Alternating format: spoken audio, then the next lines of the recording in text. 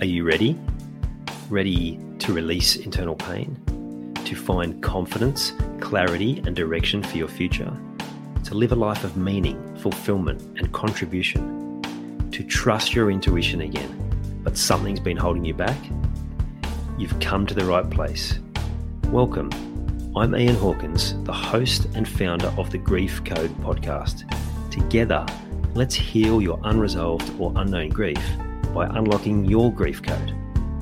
As you tune in to each episode, you will receive insight into your own grief, how to eliminate it, and what to do next. Before we start, I have one request. If any new insights or awareness land with you during this episode, please send me an email at info@ianhawkinscoaching.com and let me know what you found. I know the power of this work and I love to hear the impact these conversations have. Okay, let's get into it. So this week I've been talking about some of the challenges of being a parent, and sometimes where we get it back to front. And I know I have again and again, and it's also inspired me to change. When we're prepared to listen to our children, we will hear information from them that maybe we hadn't thought about before. I've probably said this one before on the pod, but I can distinctly remember my daughter saying to me when I was worried if I'd upset her or I'd done something, or maybe I hadn't done something and that's why she was upset. And she just simply said to me, "What on earth makes you think that what I'm going through right now has got anything to do with you?" Whew, what a slap in the face that was. She was going through her own stuff and I was making it about me. The best thing that we can do for our children is to change ourselves, to show up in a better way and allow them the space to do the same. Not dictating, not controlling, not manipulating, not emotionally blackmailing, but being the role model of personal change.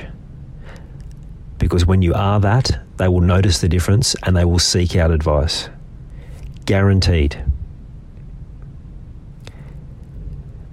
But that takes some time and some commitment from yourself to change. You have to be committed to the journey. You have to decide, I'm going to make changes. You have to be open to saying to your children, I got some shit wrong and now I'm taking steps to rectify it. They will see that you're getting help. They will see that the differences, the changes in behaviours, and if they don't, seek out someone else in whatever area that they're feeling like they're not seeing the changes, that they're not seeing it, they're not hearing it. For me, it was, I used to keep all my frustration from the professional environment within myself, and then get home and be anything but calm. Got to the point where my kids were just scared of me, or just didn't want to spend time with me, or it just wasn't a good environment. And of course I felt ordinary because I'd be upsetting them all the time.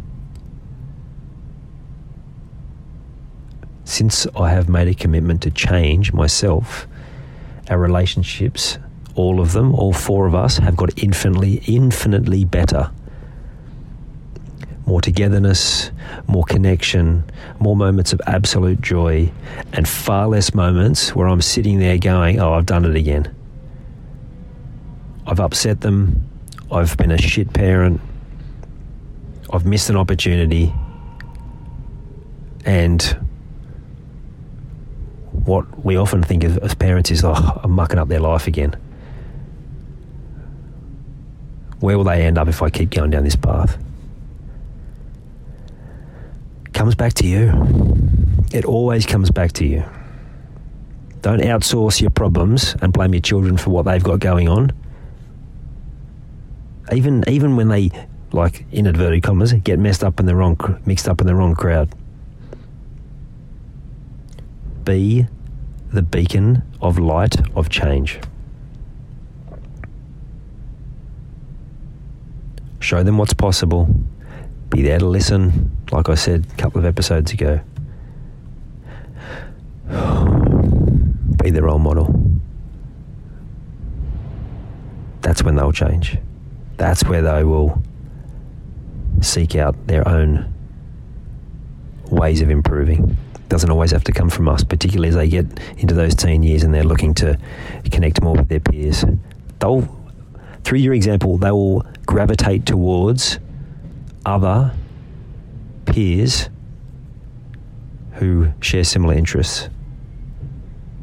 So, for example, the more of the spiritual nature and rabbit holes I tend to go down. So, at times my kids have thought I'm like absolutely off my tree. I was okay. I keep doing it, and they see I feel better from it. And I am a better person to be around because I'm prioritizing that space. Then suddenly they're making connections with other friends who have similar beliefs and are excited to share that. Pretty cool, huh? So, first step, what does the vision look like for your future? What do you want it to be? For you and your relationship with your children, get crystal clear on that. Not so you can help them to get into your vision, but so you can become a better person so that they're attracted to that vision and want to be part of it. That's your homework. And as always, reach out if you need more guidance around that. I hope you enjoyed this episode of the Grief Code podcast. Thank you so much for listening. Please share it with a friend or family member that you know would benefit from hearing it too.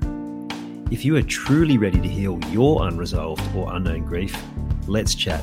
Email me at info@ianhawkinscoaching.com. You can also stay connected with me by joining the Grief Code community at ianhawkinscoaching.com/the Grief Code. And remember, so that I can help even more people to heal, please subscribe and leave a review on your favorite podcast platform.